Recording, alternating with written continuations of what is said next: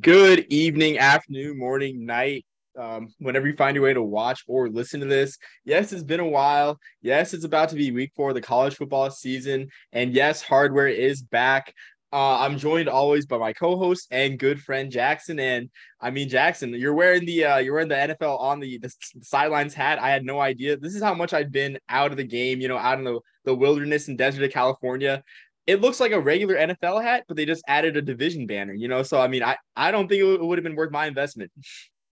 You know what? I kind of regret it. It was way too much on Fanatics. It's not even like one of the super nice ones. It's a little bit flimsy, but you know what? It's comfortable. As you said, the division banner. And it's got the nice shield on the side. It's not PFTs from Barstool's fit that I sent you on Instagram. It has like a just an epic like NFL shield hat and then like a shirt with all 32 teams. If I could find it, I'd probably buy it. But hey, this will work. So love the very comfortable, not worth $30, which is why I paid for this one. So Yeah, I mean for sure. This hat definitely not close to $30. A thrift store purchase, Providence Bruins for our AHL fans. So hopefully we attract a new crowd to this podcast, minor league hockey fans. But with that being said, we're back. It's been a while. I've been in the desert, trying to find myself as a man. Nah, just kidding. I was paying my dues back to Uncle Sam. To be honest, I mean, what a wild week 3 was. My first week of watching college football. In a way that I wanted, that I was able to watch and just monitor most of the action. To be honest with you, I'm surprised, Jackson, that you're wearing a Buccaneers hat, given I guess sort of there's a certain school that plays at Raymond James Stadium that gave the Florida Gators trouble this past Saturday. So I'm quite surprised. and you got to throw that in there that they rent Raymond James out every other Saturday. But yeah, man, that was a tough game to watch. Did not anticipate USF of all schools being a stressful game, but hey, it's all love. My mom grew up in St. Pete, right in the Tampa area. Right, my cousin actually went to USF, so all love for the Bulls. But glad that was over. Way too stressful. If you know what I'm talking about, if you watch the game, that kick that was missed by USF, it's a miracle it was that close with how bad the snap was botched. Like that was insane that he barely missed it when not only were the laces facing him, they barely got held on time. So it was awesome to see USF's kicker, miss it thankfully, but just how awesome of a kick that was. I could really appreciate that. And sigh of relief. Yeah, I mean, absolutely. I mean, yeah, I was surprised by the result too, but that just shows that Jeff Scott has South Florida on a great trajectory out there in the American. And granted, a weaker American, not just in the coming years when Cincinnati, who else? UCF and who's the last school? Houston end up leaving for the Big 12. But I mean, just a weekend American, which we'll talk a little bit in detail if you watch Monday Night Football Bowls and Booze, which is also back this yesterday. Then we talked a little bit about this weekend American, but I'm excited to get started. Before we kick off, Jackson, you have anything else to add? You mentioned Bowls and Booze. I do want to kind of promote that for a second. If you don't already know the story behind it, Omar and I personally hated the halftime show that ESPN was putting on every week. We decided to just talk bowl games instead of listen to Adam Schefter and then put it on Instagram, right? So we do a live stream. If you're watching the Manning cast, watching Joe Buck and Troy Aikman, hey, pull up Instagram if you're not already on it during the game at halftime. We'll talk about usually go a little bit into the first quarter or usually go a little bit into the second half rather. We talk a little bit of analytics from MNF and then we just talk bowl games and enjoy a drink or two with it usually as well. So Yeah, exactly. So it's a fun time. If you know me, if you've seen my writing, shameless plug, you know that I love writing about the bowl races, and it started today. I'm already like beginning like the preliminary ideas for bowl games for my writing. So just love talking bowl games because it's more than what happens on the field. It's also geography and whatnot. So without further ado, if you watched our week 0 and week 1 pre-recorded previews, we began our podcast by continuing our grand partnership with the HBCU Pigskin Showdown, which, if you're not aware, has a national television contract now with the NBC family of networks. It will be broadcast on CNBC at 1 p.m. Eastern time. I think 1 p.m. Eastern, 1 p.m. Central, on the opening Saturday of bowl season. So it's a great event, a great showcase for HBCU All-Stars, and a little bit of a palate wetter for, I guess, leading into the HBCU Legacy Bowl, because I believe like there is a double-digit amount of, at least a double-digit amount of players that went from the HBCU Pigskin Showdown to the Legacy Bowl on broadcast on NFL Network. One of those players that went from the Showdown to the Legacy Bowl was our friend of the podcast, Neil Boudreau, who did not hesitate to remind me when I sent him an NFL meme that the Giants are 2-0. So also a huge surprise. I know Jackson. I know your girlfriend's. I know. I'm sorry, not girl, fiance. I know Izzy. I hope she didn't hear that. I know Izzy is excited probably that the Giants are 2-0.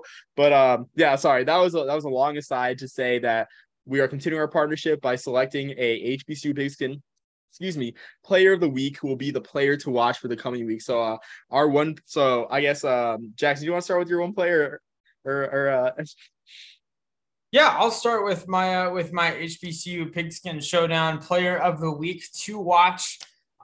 First of all, another note about the Pigskin Showdown. It was announced earlier this week that the Greater New Orleans All-Star Band is going to play at the halftime show. 170 members, going to be featured on NBC Sports. So we're not just going to watch Maria Taylor and Tony Dungy at halftime, right? Hopefully they'll pull out all the stops for our friends over there.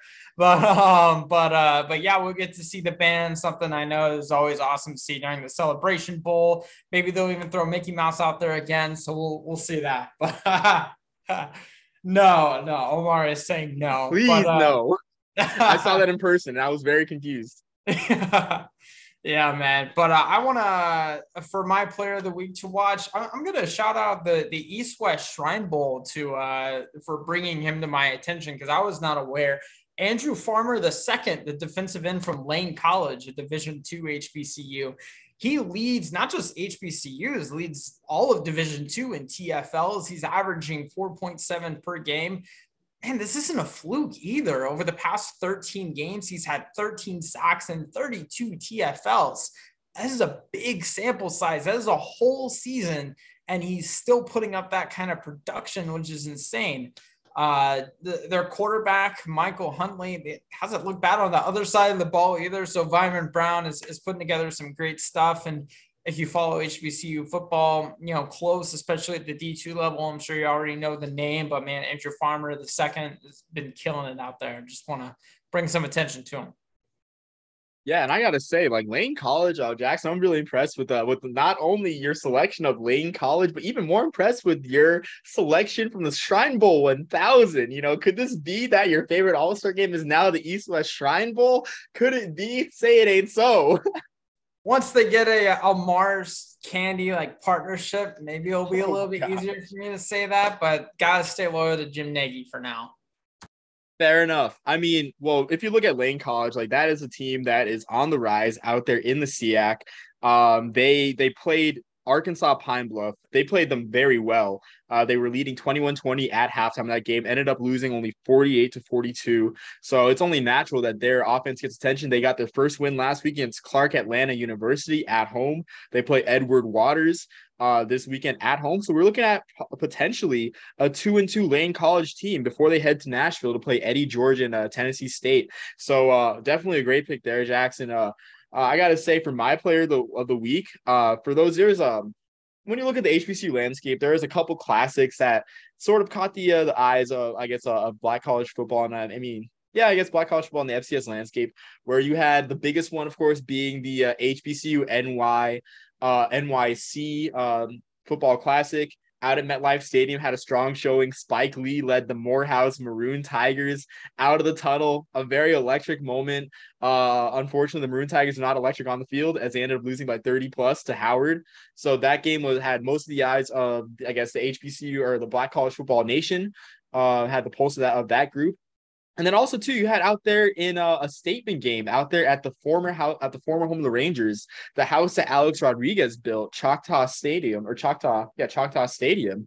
You had Texas Southern blank Southern in a very surprising result for a lot of SWAC fans and a lot of Black college football fans. But also, Myron, that was a rivalry out there in the Tidewater region in Virginia. You had Norfolk State hosting Hampton, and in a hard fought game, Hampton won 17-7, and they had a strong performance. Of course, keep in mind our players to watch, our players of the week and to watch are seniors. So these are guys that you may see on December 18th. Yeah, sorry, I forgot my calendar. Yes, no, December 17th. Come December 17th. So my guy is a grad transfer from Villanova, Quasheen Townsell, who had 8 tackles and 2 tackles for loss against Hampton. The defense looked great. Only allowed 7 points to Norfolk State. Granted, this is a Norfolk State team that just lost Jawan Carter, Deshaun Dixon, a bunch of other pieces, but still had still a strong team out of the MEAC. Great performance at Townsell, but to say the least, he'll have his work cut out for him this week as they play Delaware in a game that I'll talk about later on a lot more in detail. So Quasheen Townsell and Jackson's pick, the names already escaping me, are players of the players of the week to watch. Andrew Farmer. So yeah, man. I hopefully we see him out there on December 17th for the HBCU Pigskin Showdown. Hope even more so that we see him. Hey, come late, maybe later in the night on the last Saturday next April, right? Maybe hopefully his name called. If not, if he doesn't sneak in day 3 of the draft, hey, hopefully a UDFA signing, right? That's always the goal for these guys. So yeah, I know our friends at the Pigskin Showdown can help make that happen, especially with the NBC partnership. So we'll go ahead and move on to our top 3 performers of week 3 of the college football season. I think we've both got 3 guys we kind of wanted to bring some attention to. At least for me, they're all on the offensive side of the ball. I'll start off. I've got Nick Baker, man, the quarterback from Southern Illinois, a huge win versus Northwestern. I know the Nebraska losses kind of put that Northwestern win versus Nebraska and Dublin kind of into perspective, but still, man, anytime you get a Big Ten win, I don't care who it is. If you're Southern Illinois, it means a lot. Versus Northwestern, 23 for 34, 241 yards, 3 touchdowns, another one on the ground, and only 1 pick. I'll be honest, I wasn't really caught up on my Southern Illinois football, and I am aware that they are 1-2. It's not because of Nick Baker, man. In 2021, just to kind of a little bit of perspective on it, they were 8-5, right? So this isn't a team that is used to having a losing record. They had a road win at South Dakota, a pretty tough place to play, especially in the playoffs. He's the school record holder for passing yards and the second most passing touchdowns in school history. But man, even better, he's the Mountain Valley Football Conference, our Mountain Valley, Mountain Valley, Missouri Valley. My bad. All right. Missouri Valley, President's Academic Excellence Award winner. And it was also on the MVFC All Academic team, something that obviously is something that will carry him long after football. For all you baseball fans, he has a .452 batting average when he played baseball in high school. I don't know baseball. I read that that's pretty good. So we talk a lot about dual sport athletes, even if it is just on the high school level. Guys like Joe Burrow, Justin Herbert, something to keep in mind. Yeah, it's a huge win, and honestly, I always one of my rooting interests in college football is the academic schools, which they will get a heavy dose of discussion from me in this podcast. But I really hope that Pat Fitzgerald is not falling apart in Northwestern, because he has done one of the most impressive coaching jobs of the millennium. Of the millennium for Northwestern. But Nick Hill, what a great win for Southern Illinois. But you hope that this can be the springboard for them going into Missouri Valley play, because so many of these teams look good. North Dakota looked good. North Dakota had a huge win this weekend. North Dakota State may have narrowly lost to Arizona, but they're still North Dakota State. Who else? South Dakota State, of course, is still there. Mark Gronowski had a year to sit behind Crystal Adokin. That team is still electric. Plus, they still got Isaiah Davis, the guy who introduced himself to the country in the 2021 FCS championship game. And there's so many more, like Bobby Petrino and Missouri State gave Arkansas run for their money, like almost beat Arkansas in Bobby Petrino's comeback to Fayetteville. Like, you hope they can springboard, but I mean, they got a tough road ahead of them for sure. Like the MVFC is such a great conference.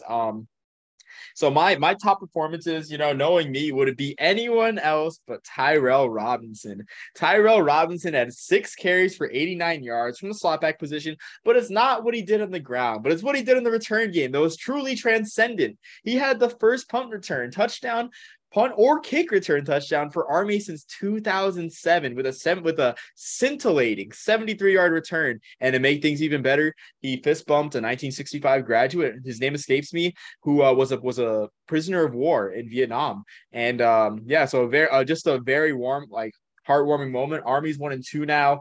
If you look at Army, a lot of their, I guess, out of their remaining 9 games, they should be favored in 7 out of the last 9. So the 0-2 start, not much, I guess, should not have alarmed a lot of fans, and Tyler Robinson kind of showed that with that electric punt return. I didn't realize it had been since 2007, man. And then you really had to it's been forever. Dampen me hating by mentioning a Vietnam POW. But yeah, man.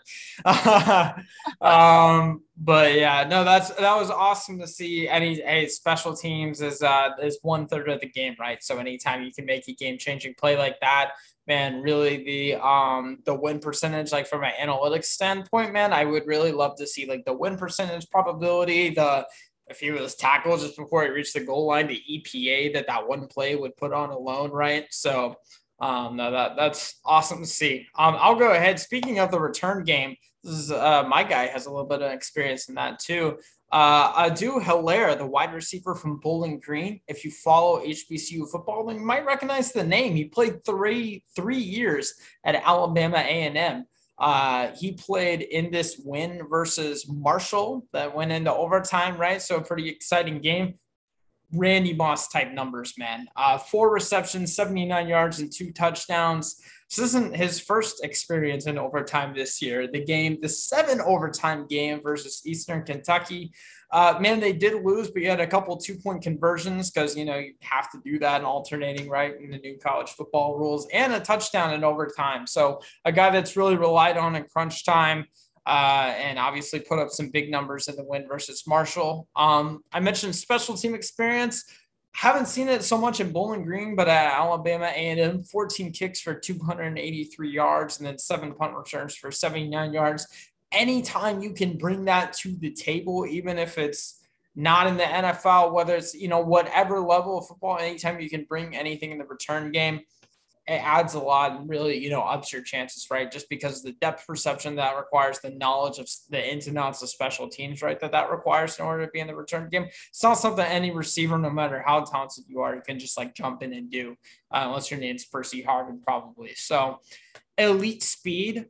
He went to high school in the state of Florida, which, produces some pretty elite athletes. He also ran track and field, finished 3rd in the state in 2018. So we know he has top level speed, because that is not just against like other athletes from like, from HBCUs, from the power, or from the group of 5, like, man, like that is like, there are like 5 stars that are probably also running track in the state of Florida. So it's awesome to see that he has that type of top level speed and something that will serve him well at the next level.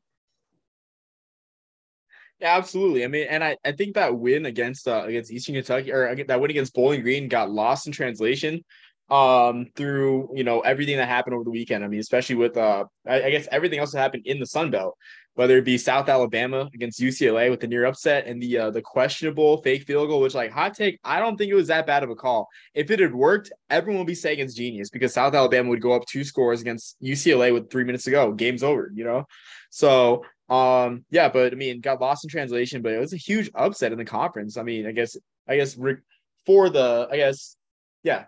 involving the conference, with Marshall losing to former MAC conference mate Bowling Green. So very great win for the Falcons. The MAC is always balanced, so we'll see where they stack up in MAC play later this year. I mean, it's just so hard to project out who's going to be like great in the MAC or who's going to win it. So, excuse me, my second player to watch is if you like a good comeback story, you're going to like my next player, Luke McCaffrey.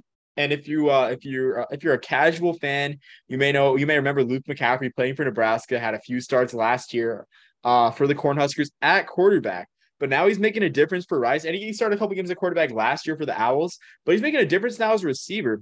He had 10 catches, 105 yards, and 2 touchdowns in an upset win over Louisiana. And this one is definitely an upset that was overlooked. Probably the biggest win of the weekend for all the Group of Five, for any Group of Five program, or any program in FBS, because Louisiana had a 15-game win streak riding going into that game, but they visited Houston and Rice upset them 33-21, wearing some sweet throwback uniforms for out there in Houston. So Luke McCaffrey looks to be a good target. I mean, if you look at Rice's offense, Mike Bloomgren is a former Stanford assistant, so they like to run the ball a lot. Their workhorse, Ari Broussard, already has 51 carries in 3 games, averaging less than 3 yards a carry. And that's not a knock towards him, but that's just sort of like the ground and pound 3 yards and a cloud of dust style of Rice. And for McCaffrey to get 10 catches for 100 yards in that scheme, very impressive for him, especially with the fact that he was a former quarterback. And instead of transferring, like, there's nothing wrong with that. There's nothing wrong with entering the transfer portal. But the fact that he stayed and was resilient and changed positions to help out the team to be part of something special out there with Rice, truly something that's worth admiring. Absolutely, man. No, it is a guy that we've talked about on the podcast before, especially throughout his time in Nebraska. Probably could use him over there right now, right? And it's looking pretty rough there. But yeah, no, that's awesome to see a great win this past week, and definitely a guy we'll keep tabs on the whole season, right? So my last guy that I enjoyed watching over the weekend, Davius Richard, the quarterback from North Carolina Central. Man, he's quietly had a great year, but really deserves some attention, especially for beating a ranked team. New Hampshire this past week was ranked number 25. He was 18 for 27, only 194 yards, but 2 touchdowns. Where he really won was the run game, though. 16 rushes for 140 yards and another rushing touchdown. On the year, 4 touchdowns, just short of 600 yards, 1 pick, and then 4 more rushing touchdowns on the ground. So he's been killing it so far throughout, I believe, 3 games at this point. 6'3", 200. So like a very athletic guy, played 4 sports in high school. And last year, hey, he was all MEAC second team, right? So a guy that has been recognized and hopefully continues to do so this year. Yeah, and I mean, Davis Richard would probably have been Richard would have been one of our guys to watch for the HBCU Picks and Showdown if he was a senior, but just shows the bright future that the North Carolina Central has. They have an easy game against Virginia Lynchburg, non-affiliated HBCU this week. Should be 4-0 coasting. And keep in mind that win in the battle for Durham out there, not in Durham, North Carolina, but Durham, New Hampshire, was North Carolina Central's first win against a ranked FCS opponent that was not North Carolina A&T. So a little bit of history there. But yeah, just a great job by Richard. Great game, truly electric. And yeah, hopefully he parlays a great junior year to getting some good attention, like Aquil Glass did in his spring season. Get some hype along with Felix Harper too. So great performance by him. For my last guy, I'm going also at the FCS level, but if you've listened to our podcast before, you would know how much that I loved EJ Perry. How much of an EJ Perry fan I am. How I was early to the EJ Perry bandwagon. I will say in 2021, after his great 2019 season. Well, his replacement. Honestly, the Brown offense has not skipped a beat. Now, if their defense can stop allowing so much points, that would be great. But Jake Wilcox had an electric game against Bryant, who, if you remember, almost beat Florida International on the road, but due to some bad refereeing out there in Miami, did not beat the Panthers. But Wilcox had 356 passing yards, 3 touchdowns, and 3 picks. I mean, just a great performance out there. And it looks like Brown's going to be in good hands this year and in the coming years at the quarterback position. Definitely, man. So, hey, a lot of guys that we enjoyed watching this past week. We're also maybe they're not on our list for players to watch this upcoming week, but hey, we're going to keep our eyes on them, keep tabs on them the entire season. Hopefully, continue to wish them success. We'll go ahead and move on to our players to watch that we're looking forward to coming up to this week, specifically maybe for the matchups that they're going to be playing in, right? So my first guy, Asher O'Hara, the quarterback from Sacramento State, got a big game versus Colorado State on the Mountain West Network this week. Man, transferred from Middle Tennessee a couple of years ago, though. He was like at Middle Tennessee, like the third leading rusher in the nation, like killing it in the ground game.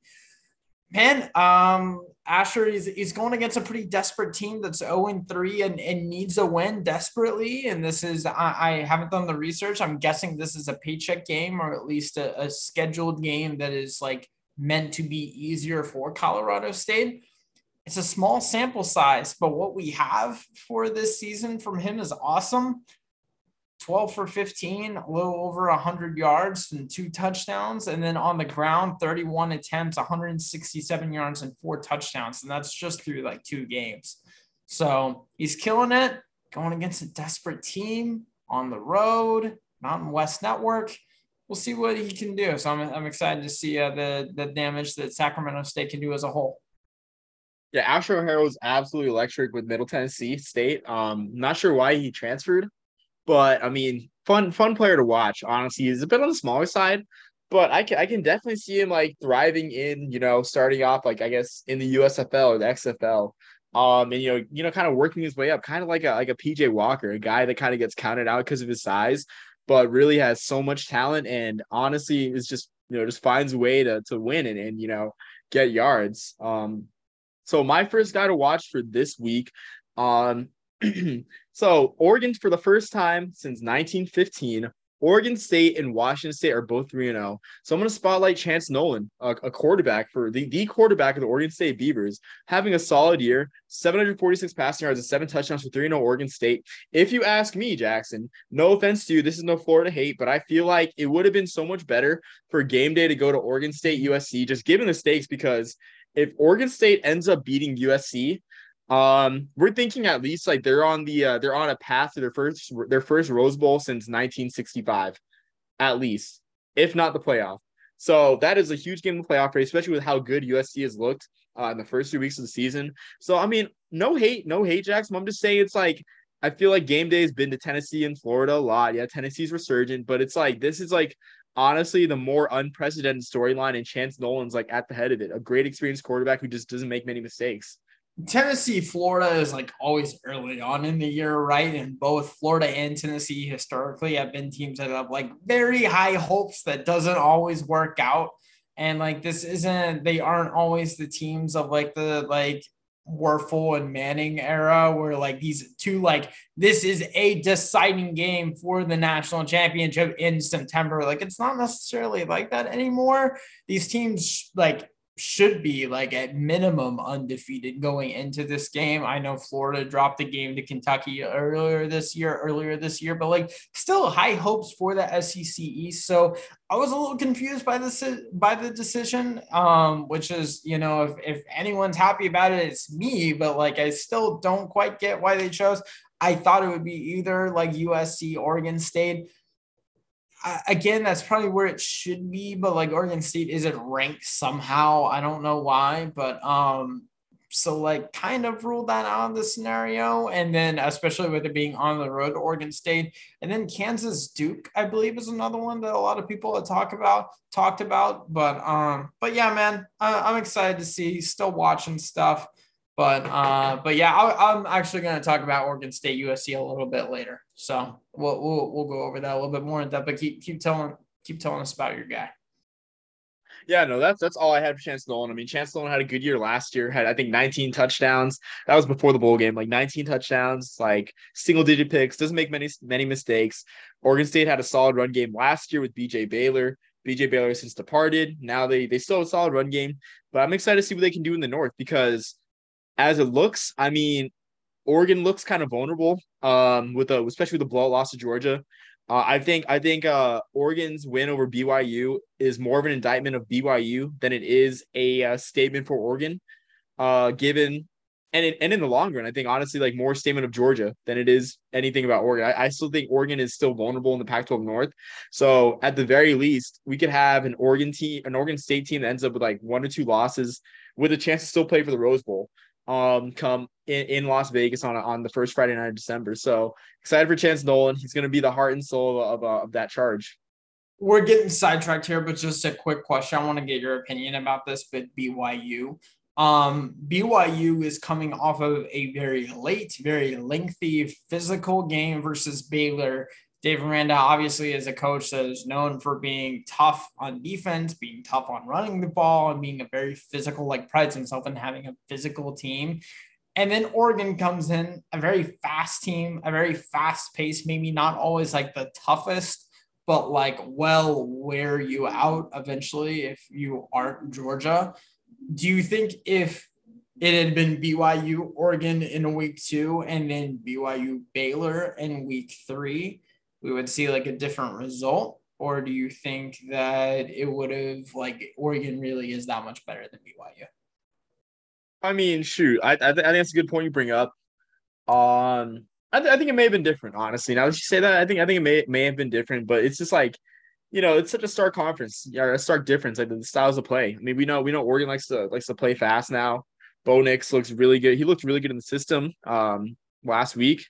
Five touchdowns, five touchdowns. He looked pretty crisp. So I mean, Oh, yeah, next I gonna mean, go next, man. Like every other week is gonna be up for the Heisman, and then like all I right now. love Bo, like no hate. It's just like we know who Bo Nix is, and like the ceiling is very, very high. So like, of course you're gonna take him. Of course you're gonna start him because you might get a 5 touchdown game. But like, it's the Jameis Winston college football, man. We know who he is. He can win you games. He can also lose you them. That's all I'm gonna say. All right, yeah. I mean, shoot, I have nothing more to add, honestly. But you kind of stumped me with that question. But yeah. I mean, we can go on to your next guy. God. I didn't mean to stun you, man. I'm just saying my opinion on Bo Nix as a guy who's watched him for the past few years, as we all have.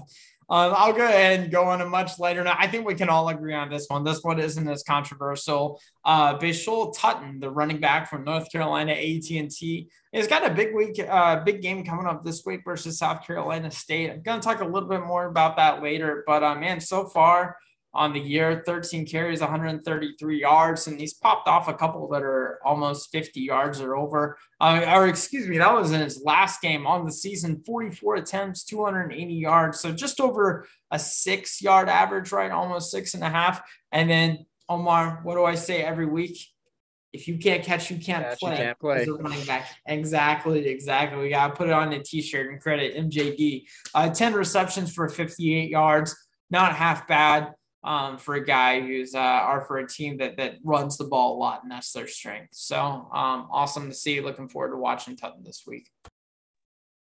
Yeah, I mean NCAA strong lineage of running backs. You got Tariq Cohen, who I hope someday makes it back on NFL field. Truly electrifying player who's been haunted by injuries, and I just hope he can make it back. You also got John Maine Martin, who was a star in 2019's NCAA squad. Had some trouble last year, but I mean still like a very solid player. I think he ended up playing in the HBCU Legacy Bowl last year. So I'm not sure. I'm not sure where he's playing now, but definitely a prime candidate to play in the USFL or XFL. So I mean, definitely a strong lineage of good running backs for NCAA. So I'm also for my next player.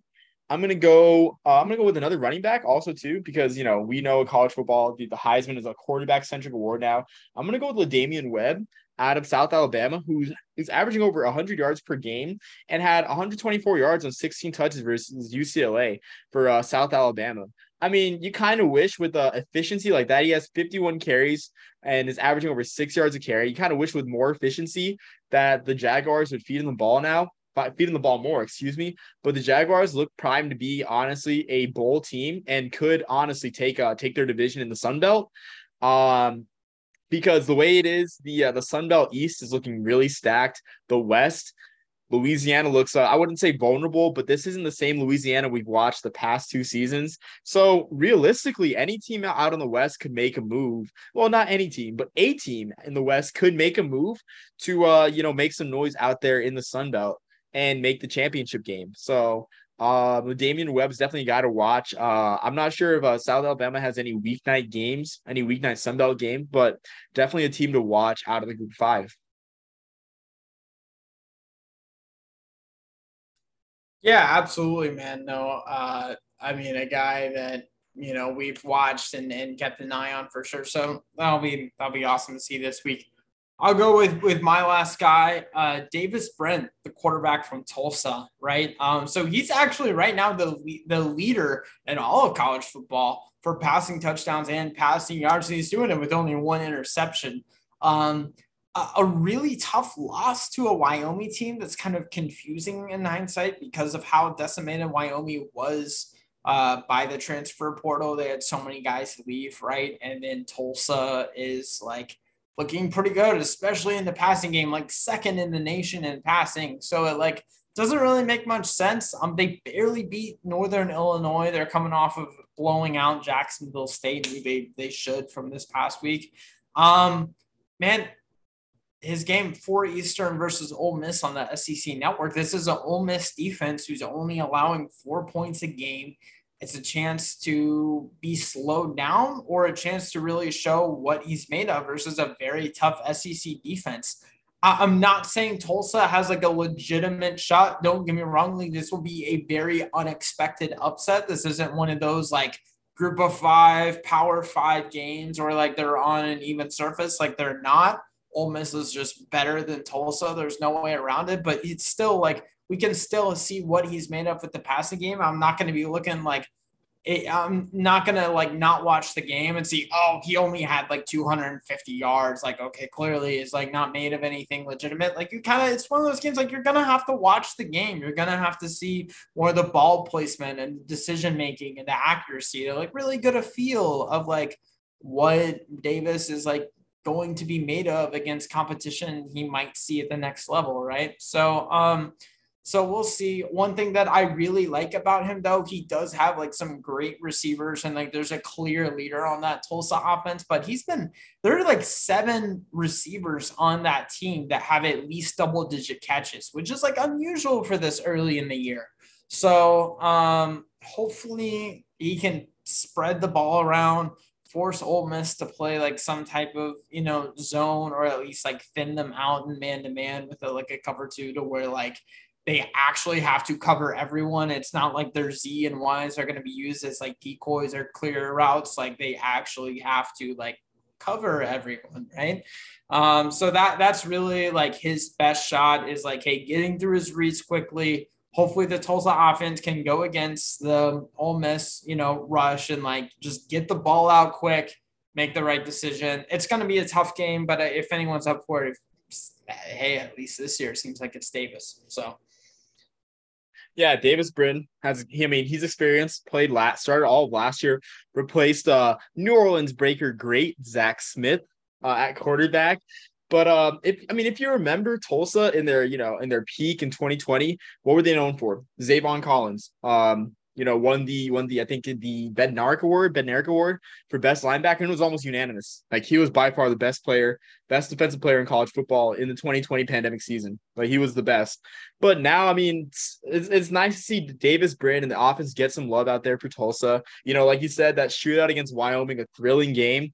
I don't know if he can go throw for throw, with Ole Miss. I guess score for score. Excuse me, with Ole Miss. But this is a Tulsa offense that's better equipped to face, say, the Memphises of their conference, the SMUs. They're better equipped for sure now with another year of experience for Davis Brin. So, I mean, I really like Brin as well. Definitely not my not my favorite American Conference quarterback. Nothing against Brin. I mean, there's another guy on both of our minds that, we're probably going to talk about later on, in detail. But yeah, Brin is experienced and ready to lead Tulsa to, another bowl appearance, honestly.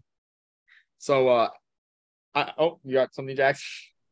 No, I was just gonna say, like, I mean, I'm looking forward to seeing how he handles the challenge.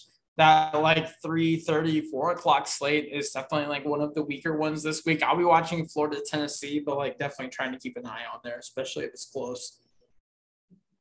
Yeah, I mean, for sure.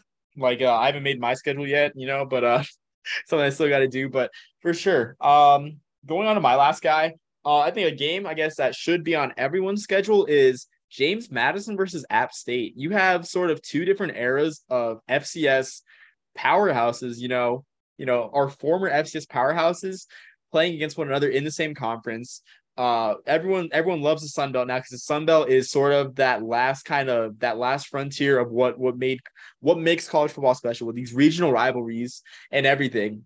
And so you have Todd Centeio, who is quietly having a great year, probably one of the best years so far for any quarterback in FBS. He's got 400. Well, first off, I'll just say Todd Centeio is a 6-year senior. He's very well traveled. If the name's familiar, he played for both Temple. He played for Temple and Colorado State. Started for Colorado State last year in the last year of the Steve Adazio tenure, a very disastrous 2-year run for the Rams. But, he's had a great year so far this year. 452 yards, 9 touchdowns passing, 139 yards rushing. And it's like, honestly, I think Centeio can get himself a lot of good publicity with the win against App State, because App State is America's darling. They beat Texas A&M. They had the wild game against North Carolina. Excuse me. And now they just came off the Miracle on the Mountain Part 2. So everyone's talking about App State. It's like, what better way to get not only national attention, but potentially a dark horse Heisman campaign than beating Appalachian State after all this hype, So definitely a game to watch out. Todd Centeio is a name to listen. And again, like Luke McCaffrey, another redemption story. 6-year senior at his third school, and he's just lighting it up out there for James Madison. Yeah, absolutely. App State, a team that got a lot of attention this past week with College Game Day heading down to Boone. Luke Combs being the guest picker, which was awesome to see. But yeah, this is an App State team that's just had some, like, no other way to put it, like just luck on their side. Running the Big Ben Hail Mary play. If you listen to the College Game Day podcast as well, you heard Reese Davis talk a little bit about that. But yeah, I mean, it's crazy to see. There's no other way to explain it for App State. We'll see how they can face up versus JMU. They didn't necessarily deserve to win their game against Troy. So I don't know if we'd be talking about it if that ridiculous play didn't happen, but it's certainly something that we'll keep an eye on. And hey, if App State is like legit, if these Cotton Bowl projections that include Appalachian State are like accurate, then this should be an easy win, right? Like there shouldn't be much doubt. This shouldn't look like an even matchup. Like we can leave Troy up to luck, but like James Madison, we should like kick out of the water. So, or blow out of the water, I guess, rather is the proper phrase. I mean, James Madison though, is like, they are well equipped to, they were probably like one of the most well equipped teams to make the FBS jump in recent memories, because they, They've made title game appearances and everything. You're not wrong. You're not wrong. App State is we've talked about predictions on Bowls and Booze where they're playing USC in Jerry World. Like that's fair. Is not that level. So, if we're serious about putting App State in that like New Year's 6 category, this is a game that they like have to win comfortably. That's all I'm saying. Okay. Yeah. But no, I would agree with that. If they're content going to, I don't have the automatic bids in front of me, but whatever bowl game is like not New Year's 6, but like not being played 2 weeks before Christmas, then awesome. Like, cool. That's great. But like, if like we're serious about them being up there and like playing USC, then yeah, they should win this. That's where I'm getting at. So. Okay. Yeah. Okay. That's fair. I mean, no hate towards James Madison. Like James Madison not should be all. up there soon. Yeah, they should be up there soon. No hate to James Madison. I'm just saying that, that they should be, App State should be on a different level if we're right. Being okay. Okay. Yeah. No, I agree with that then. Yeah. I definitely agree with that. Definitely nice, man. We'll go ahead. We'll go with the games to watch. I mean, we've touched on a couple of them with our players to watch, right? But we'll get a little bit more specific in these for our games to watch. I'll start off with my game, South Carolina State, North Carolina, AT&T. I talked a little bit about Bishop. A&T Jackson. A&T. What did I say? You said AT&T. Oh my gosh. Okay. That's the second time you said I can't. I'm asleep by now, typically. Yeah. Sorry, man. I can't let you say that again, bro. Versus North Carolina A&T, not AT&T. NC A&T, brutal start to the season. I mean, it's hard to not have one when you like go against North Dakota State and like a Power 5 team in Duke, right? But they dropped their first game of the year to like North Carolina Central. Who, I mean, they just beat a ranked New Hampshire team, but like still it's been like a very rough start, kind of like Army, where like there's still hope to like salvage the year, but you just like look terrible in the first couple weeks. South Carolina State, rough loss to UCF. I don't know what else we were really expecting. But then they, hey, they beat Bethune Cookman 33-9, and then they had a really early bye week where they were off last week. Man, special teams is something I want to talk about with this matchup. It's been a strength for South Carolina State. Don't let the meme pages fool you. South Carolina State has had some good special teams this year, but they've been a struggle for NCAA, especially on the kickoff return unit. It's just not been pretty. As far as the other phases of the game, when South Carolina State offense and like the North Carolina A&T defense, kind of how that matches up.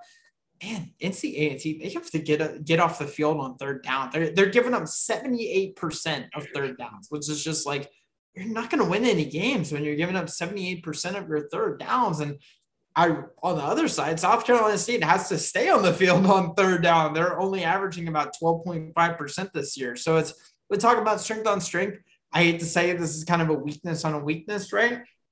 But where their strengths are, man, South Carolina State needs to stick with running the ball. They haven't been able to average even 100 yards really in the passing game. So, hey, let's accept your identity. Let's make it a strength. Let's be a run-first team. They've got Kendall Flowers, the freshman. They've got Ja'Cory Benson, Alex James, running back by committee with those three guys. And, hey, let's just ground and pound and control the clock and control the time of possession. For North Carolina AT&T versus when they're on offense versus South Carolina State, man, North Carolina A&T only like 2 receivers with 10 catches, right? So like they know who their receivers are.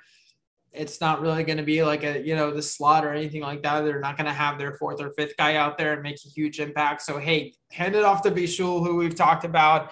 And I mean, overall, they are a balanced offense on paper. Like they're averaging like right around 150 yards each in the passing and the running game, 156 and 146 respectively, or 154 and 146 respectively. But man, same thing, same advice I'd give to South Carolina State. Run the ball first, hand it off to Bishul. Seems to be your most talented back. And hey, control the clock and hope that South Carolina State, can't get off or stay on the field on third down. So, yeah, I mean, you mentioned the loss to North Carolina Central for A&T.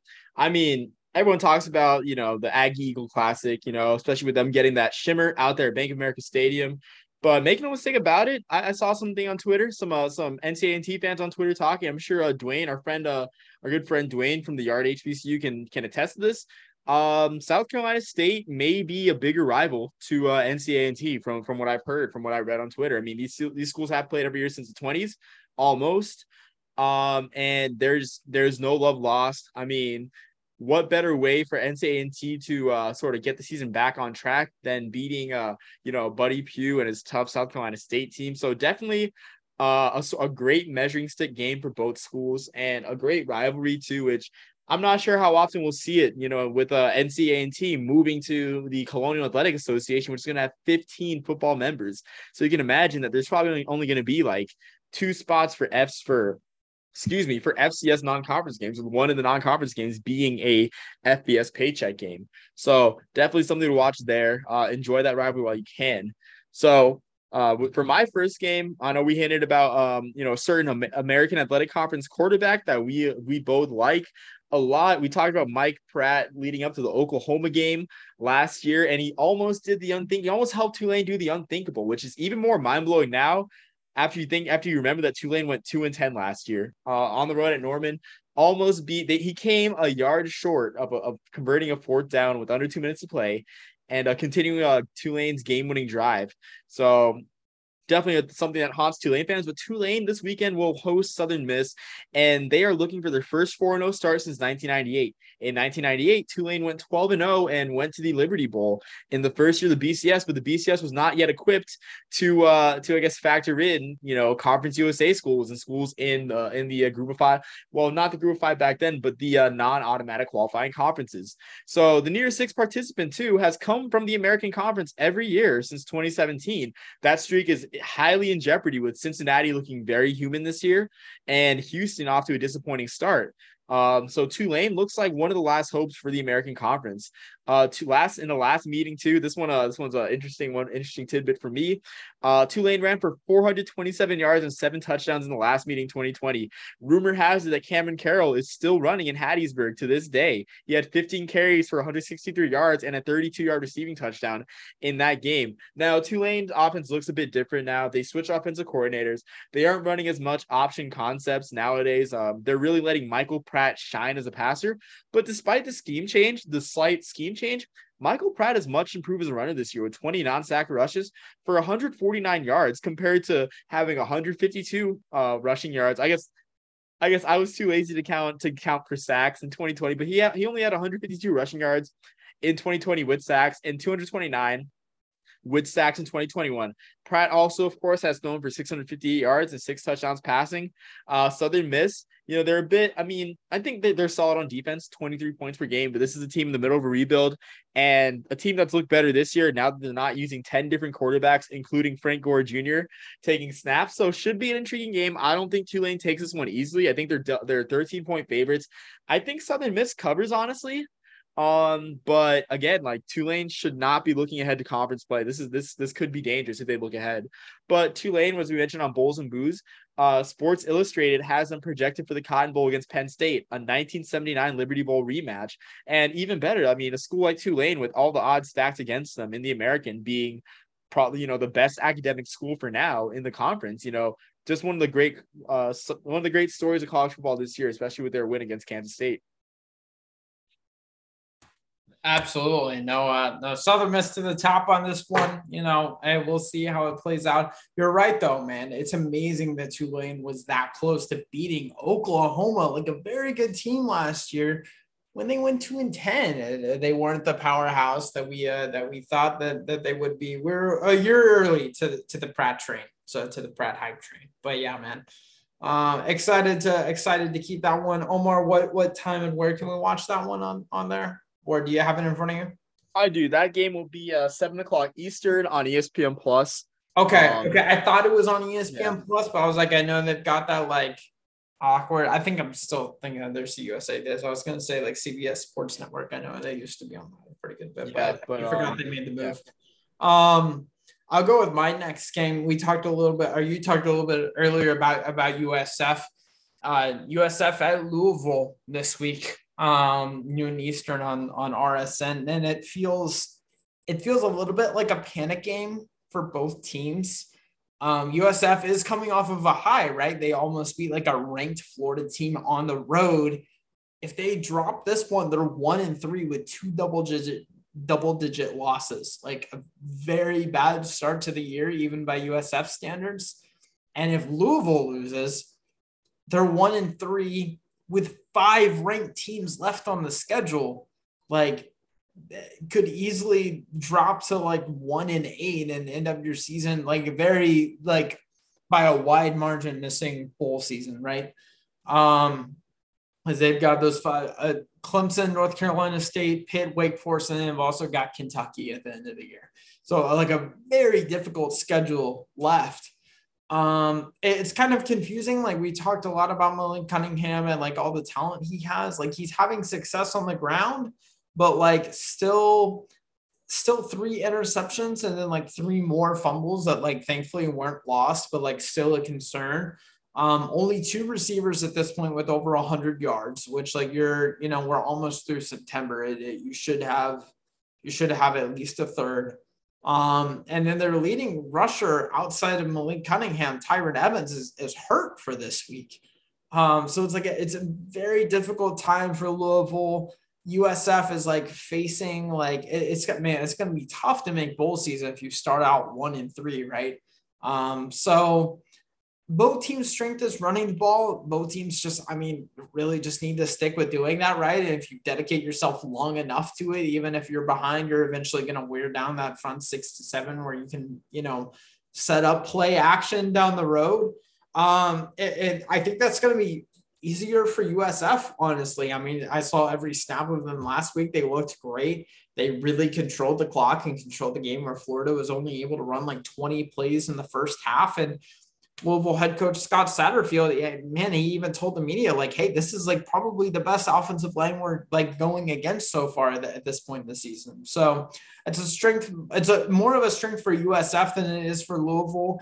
They really need to tap in, figure out whatever they need to do in the playbook to get Malik Cunningham like a little bit more involved and a little bit more successful, because obviously, man, he's talented. Like, that doesn't just fall on Malik. Like, there are some bad decisions there occasionally, but you got to put your players in situations to win, right? So I'm excited to see it. I feel like I've been like much more negative on this podcast than I usually am, but I am excited to see this one. So it's, I talk about the downside. The upside of winning this game is like, hey, this could really be like a turning point for either team. For USF, they were like right there versus a ranked team last week. They could get a very good win versus a Louisville team we all had high hopes for. And for Louisville, okay, you know what? We started out early September bad, but we're turning the page here. So, and you could break even at 2-2. So. Yeah, I think it's more of a red flag game for Louisville than it is USF, because as we mentioned, USF had low expectations in the American. They're still kind of like a year away. They did. But what do you think their fans were thinking, like, about halfway through the night versus Florida? Like, man, we could beat a ranked team on the road and like beat the university, like the flagship school of Florida for the first time like ever, So I think the low expectations for USF kind of died off, around 8 or 9 p.m. local time. So last Saturday. Even then, like even if they lose to Louisville, if they play a competitive game, there is nothing to be ashamed of for that program. Like this year, looking forward to, like, especially now, like USF could be in a position to take UCF spot in the American, where they are, let's see. FAU is going to join the American, but like they are alone in that Central Florida area, that Central Florida region. Yes, I call it Central Florida because Tampa is technically Tampa's more north than Orlando. Florida. We're all confused by it. It doesn't make sense. Like, but yeah.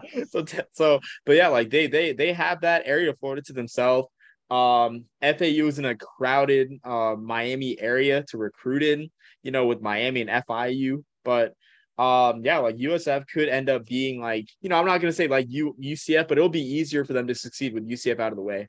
So yeah, very intriguing game, and also a good old Big East matchup. Two former Big East schools playing together. It's like it's 2007 again. I love it.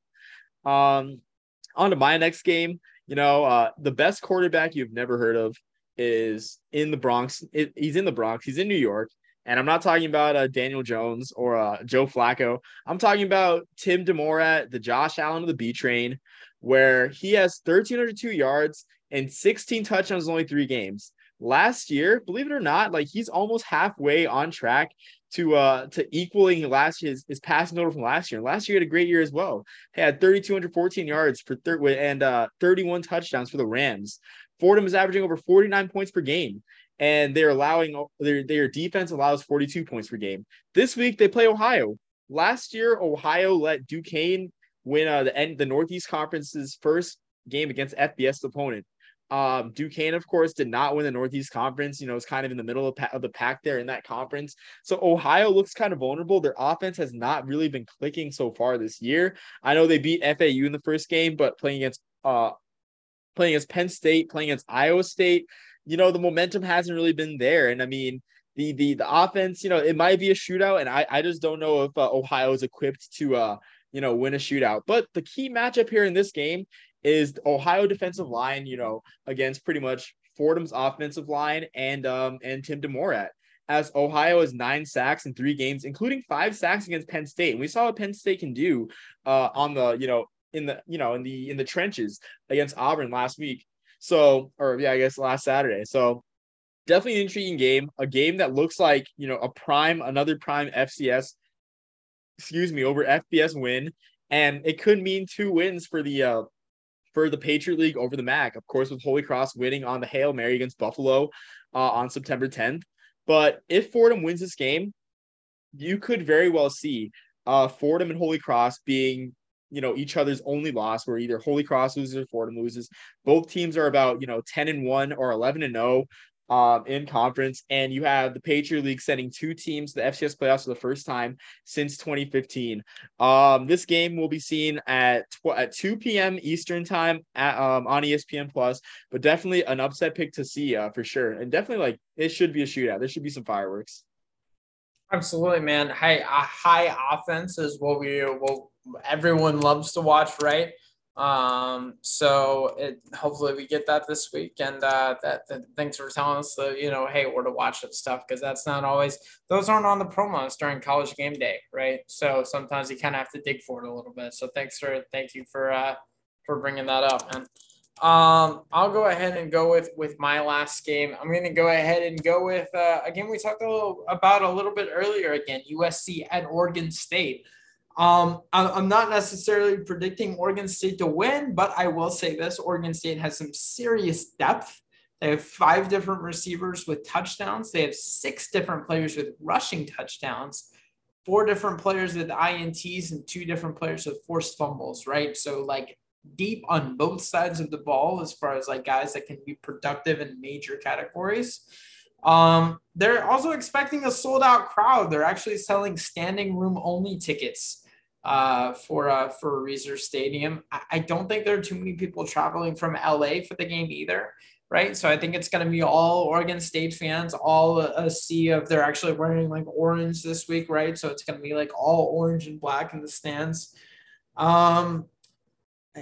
For Oregon State's best chance to win, man, keep Jack Coletto on the field whenever you can. On 4th and shorts, they put their inside linebacker on the field as a fullback, get some extra yardage. Scored the game-winning touchdown as time expired versus Fresno State, and then last week had a couple 4th and 1s on there that he converted, right? So make the offense aware that, hey, you've got 3 plays to get us 9 yards. And we're going to have Jack Coletto go to all Troy Anderson and go get the rest himself as the inside linebacker. So I'm excited to see. It does kick off at 9:30 Eastern time, so it is going to be a little bit of a late game, and we're excited to keep track of it. So yeah, for me, I mean, I'm almost I kind of want Oregon State to win this game, but I'm more. Oh, I do too. I'm more intrigued. Yeah, the thing is though, it's I'm kind of torn because I would much rather have Oregon State make their first Rose Bowl since 1967 than have them make the playoff, So it's I'm hoping they beat USC. It's definitely a program to find and win, but I kind of hope they slip up along the way and end up making the Rose Bowl. Because for me, I'm a college football purist, I just love the Rose Bowl so much that I want teams with their droughts to be broken. And in the context of college football, a Rose Bowl appearance, honestly, I feel means more than a playoff appearance in a weird way, because we don't have the stats hey, this is going to be their first playoff since 1952. We don't have that, right? So we weren't even playing a national championship not that long ago. We were just voting on it. So I think it certainly means something. The Rose Bowl has been around almost as long as college football itself has. So hey, if they can get a Rose Bowl appearance, that'd be a lot better than getting blown out, 62-3 against Ohio State or Alabama. So yeah, for sure. I mean, and again, with the expanded playoff, it remains to be seen where the Rose Bowl stands in college football nowadays. So definitely a crossroads for college football, but we'll see what happens to the game. Moving on to my last game. We have just a huge statement game out of the CAA. We have a clash of unbeatens. We got Delaware at 3-0 playing Hampton at 3-0. Hampton has not really been tested. They've beaten Tuskegee, they've beaten Howard, and they've beaten Norfolk State. But honestly, this is the biggest game in Hampton's young time as a Colonial Athletic Association member. Delaware, of course, being one of the flagship schools in the Colonial Athletic Association.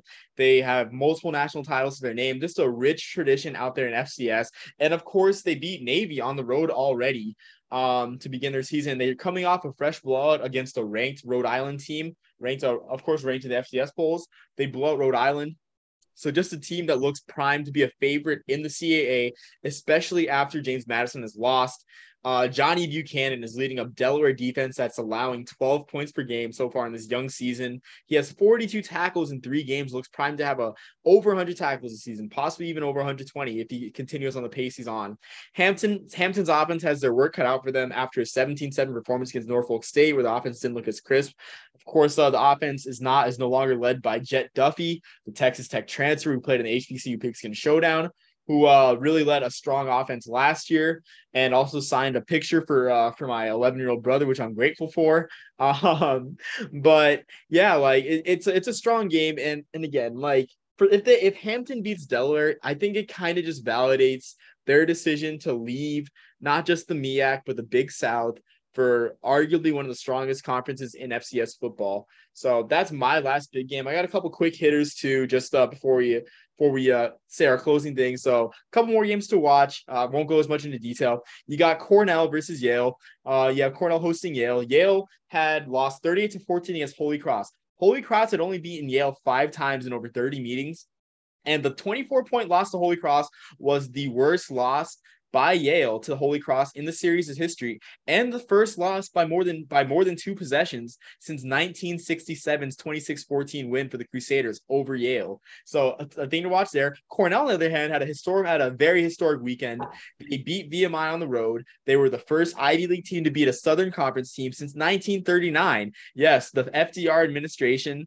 And the first Ivy League team to win on the road versus the SoCon. So, as Big Cat would say, this league, just a great game, a great measuring stick for Cornell. And it might be time if Yale ends up losing to Cornell, it might be time to kind of like wave some warning flags out there in New Haven.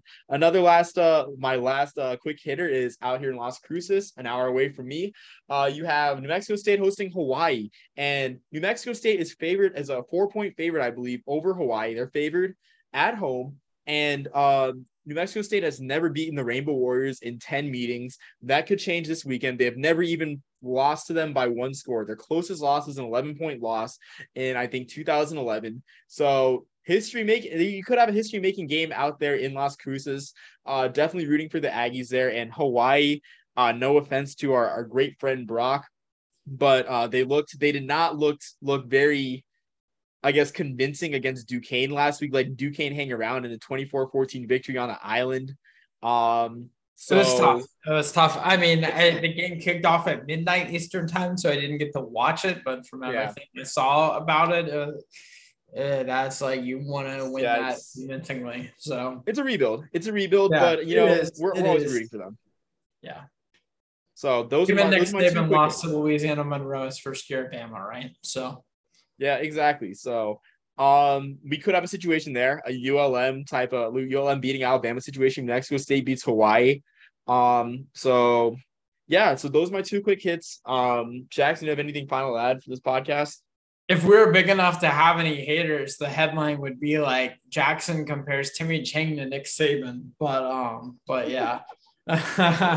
No, nothing, man. I just can't believe, dude, we're going to be like a third through the season after this week, which is the third through the regular season, which is insane. So it's football always flies by. Izzy would beg to disagree, but I'm excited to see it. And hopefully we can it feels like it's so early, but we're at the point of the season, we should be establishing identities. We should know who we are at this point after this week. So, hopefully these final teams that we kind of have some questions about, we can get answers to. Yeah, I mean, absolutely. I mean, again, I don't want to think about already being a third of the season already, but here we are. But yeah, I'm excited for this weekend as always. Got a great slate of games, wherever you look. FBS, FCS, Division II, Division III, NAIA, for goodness sakes. It's football to be watched, and I just ask that you do watch it. So till next time, everyone, we'll be back. No longer have duties for Uncle Sam. I guess that'll bring me out to the desert. So I'm excited. Until next time, peace, love, and soul, everyone.